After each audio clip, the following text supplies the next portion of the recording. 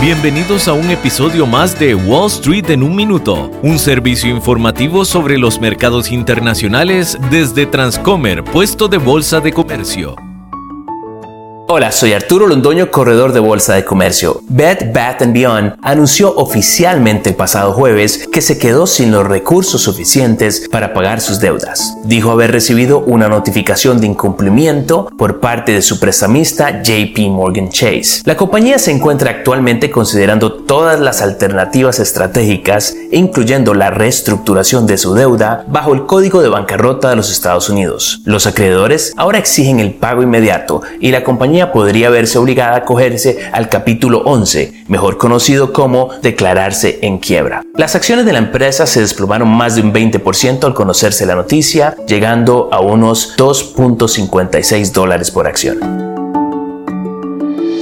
Este episodio de Wall Street en un minuto fue presentado por Transcomer, puesto de bolsa de comercio.